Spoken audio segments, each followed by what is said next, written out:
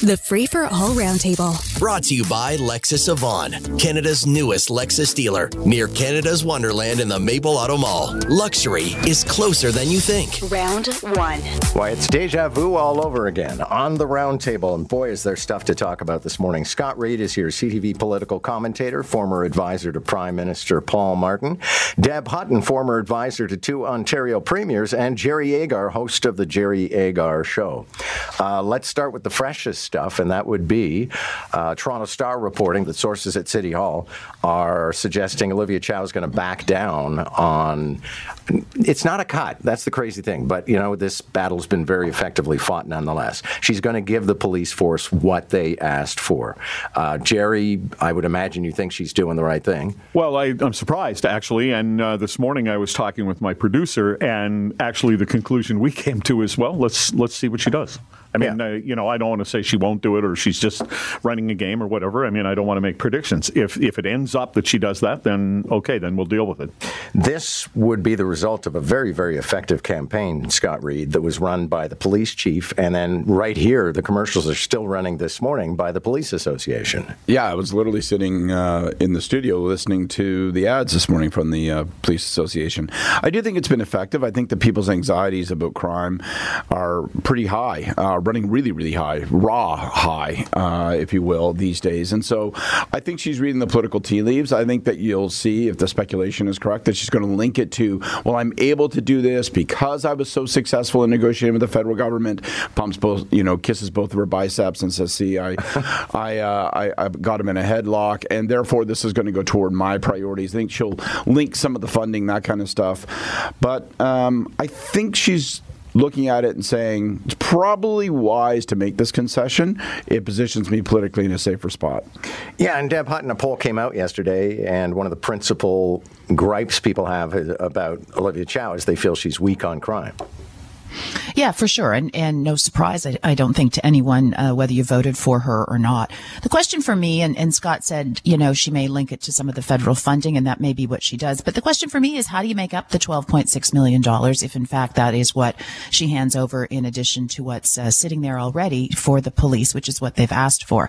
I noticed she's also, going to add, if the story is correct, to the Arts Council. And they're going to back off on the windrow snow plowing thing that I hadn't heard about until this budget cycle. That to me is, I think, indicative of the fact that we're not going to actually see restraint at all in this budget. And you're going to have to continue to fight the provincial government and the federal government. And I just don't think that's responsible. I'd imagine she looked at the balance sheet and thought, this is kind of small change, so let's move on to something else. But I am somewhat surprised at the windrows business, although maybe that's buying the peace, because I can tell people that I was talking to one city councillor, and apparently they're at each other's throats at City Hall right now. So maybe she's trying to broker some kind of a peace. Can I make a prediction? Yes. You saw her poll numbers plunge the other day, and we watched this budget thing, and a lot of observers, a lot of wankers like me who watch politics go, oh my God, what a masterclass she's put on in terms of negotiation. I've always been skeptical about that. I'm not surprised that her numbers have plunged. I'm not surprised she's making some of these concessions, but I don't think she's running again. I think she's made the pre-calculated move that she's not running again. She's going to go out this way, and I don't think you introduce a budget that raises taxes this much and or threatens to raise taxes this much, which is the same thing because people are left with the impression that you've raised taxes that much, and think like, yeah, and that's my basis for re-election. I don't think she's running again. And I think it's going to be interesting to watch what other things she does, because once you're in office and you have this kind of sort of freedom of mind that I don't need to worry about what the voters are going to think about me next time around, you can start to make some interesting, possibly weird choices. Okay, but yes, her numbers plunged, but to 55%. Yeah. What's the panic? There's only 2 premiers who have better than 50% popularity. Oh, slow down, dudes. Like, have we finished the budget debate? Have those taxes actually been implemented? Do we think 55 is the floor? I don't. No, the this floor is a downbound train. Floor is 0. Yeah, this is a downbound train. Okay. It's the speed with which her numbers drop that you have to look at that politically and go, oh, we're in trouble. 75. Anyway. But the other number in that is that half of the people in Toronto, such as they understand it, think the budget's good. That's the troubling number to me. Nick, make a note in the log that we'll save this audio segment for the day that Olivia Chow announces that she's staying or going. Okay, Doug Ford backs down on Bill 124. This is the law that imposed a settlement on people who worked for the government, 1% a year for 3 years. It was kicked out by the Superior Court yesterday. An appeals court said, yeah, that's the right ruling. And I guess there must have been some language in the ruling yesterday that persuaded Doug Ford there was no point in going to the Supreme Court. Deb Hutton, are you surprised? I certainly was when I got the text. So a couple things. A, surprised. B, disappointed. And C, I don't think this was about the legal questions of whether there was any room for an appeal. I think this was a political decision. And so then again, I reiterate, I'm really disappointed. It was a dissenting opinion. I thought the dissenting opinion by Bill Horgan was actually the appropriate opinion.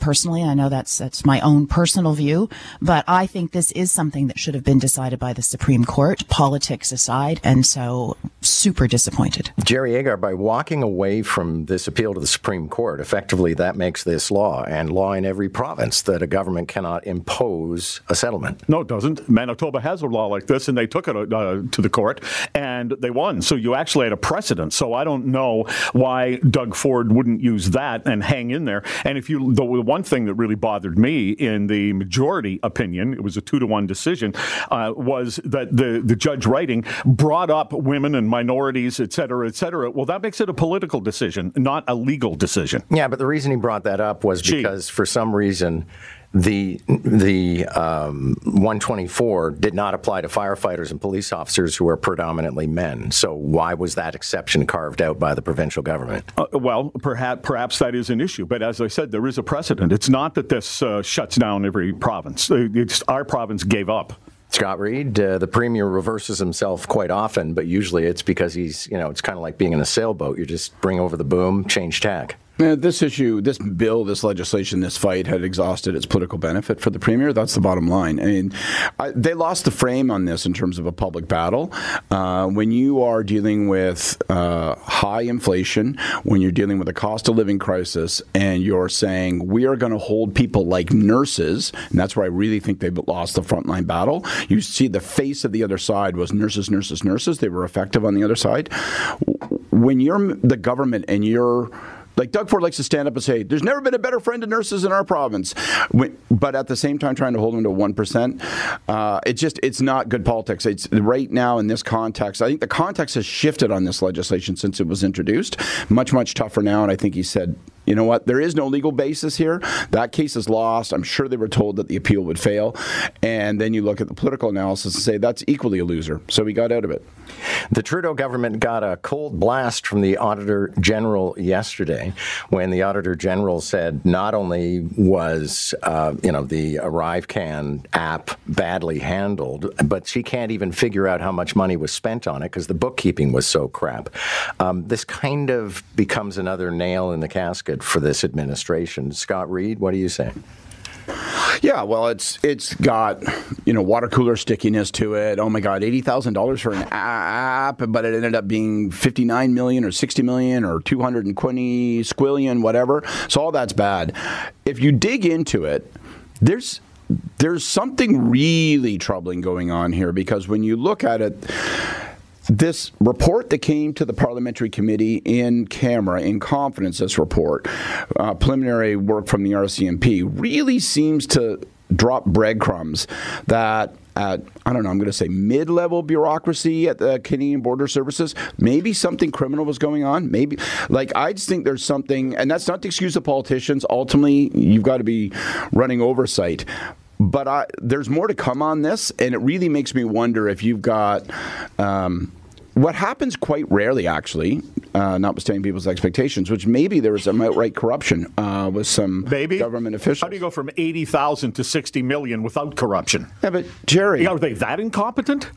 For Christ's sake, Jerry. Like, on and on. I'm just saying, listen, you may have a situation here where somebody literally was saying, you know what? We're going to hand the contract to these guys and then they're going to kick back money to us. I wonder if that's where this is going. Not at the political level, but at that sort of mid-level bureaucracy machinery where people got to actually whipsaw those contracts. And that's troubling because that doesn't happen too often and it should never happen. Well, why are you getting upset at what I said? How do you go from 80,000 to 60 million without corruption? Because you make it sound like it happens constantly. No, I'm saying that in this particular case, how can listen, never discount incompetence as the answer to many things that go wrong, okay? Yeah. But this is way beyond.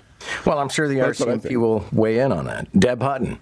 Yeah, so there is an RCMP investigation, and I'm with both Scott and Jerry, I think, when they did agree, which is we may see something that is criminal. Number two, though, for me, is how does this happen without a deputy minister and a minister not having responsibility for this? Deputy ministers should have to see, and have to be responsible for something going up. What did Polyev say? 750 times. So I'm very upset that no head has rolled here. And that tells me that the politicians don't take this as seriously as they should when they are wasting our money. Well, keep in mind that the Liberals tried to stop the investigation. Well, that's not true. Yes, it is. They voted no to an investigation. They just were, unfortunately for them, in a minority position. Well, no, when the report came in, they said we can't proceed any further because there's a criminal investigation and we got to be careful not to interfere with it. But look, actually, the deputy minister of this department did move out. But you're right. He wasn't held to account for this when it went down. I think it's going to sound boring. I think part of the answer to Deb's question is something like Canadian Border Services. It's not just part of the department. It kind of operates as a quasi police force onto itself. The way those kinds of agencies are treated in government is a little bit different. And I think it means they didn't come under sufficient scrutiny and they left room for bad stuff to happen. That's my guess. Is it Bill Blair? No. He was the Minister of Public Safety. I think this he was in charge of the border. He was in charge of all of this. Well, ultimately, ministers are responsible for stuff that happens underneath them. I mean, it's more, as Deb says, really, it falls on the shoulders of a deputy minister. We want to be honest about how it gets administered. I think it's the agency head of CBSA. I think that's where real action should. I think CBSA is a bad operation. It needs to be shaken up in a big, big, big way. Not a lot of time on the clock, but let's turn to something lighter. There's a snowstorm today in New York. They canceled school, but they're all going to migrate over to online learning. Deb, you've got two girls in the school system. Does this take all the romance out of a snow day? No, but if they actually succeed in teaching children online with, a half day's notice, then we need to send our teachers' unions down to New York, because going online here in Ontario means checking in with your kids and telling them to go do whatever the hell they want until 3:00. That's our time. My thanks to you all. A very lively discussion this morning about some very important things. Catch the Roundtable, Round 1 at 7:45, Round 2 at 8:45. Weekday mornings on More in the Morning. News Talk 1010, Toronto.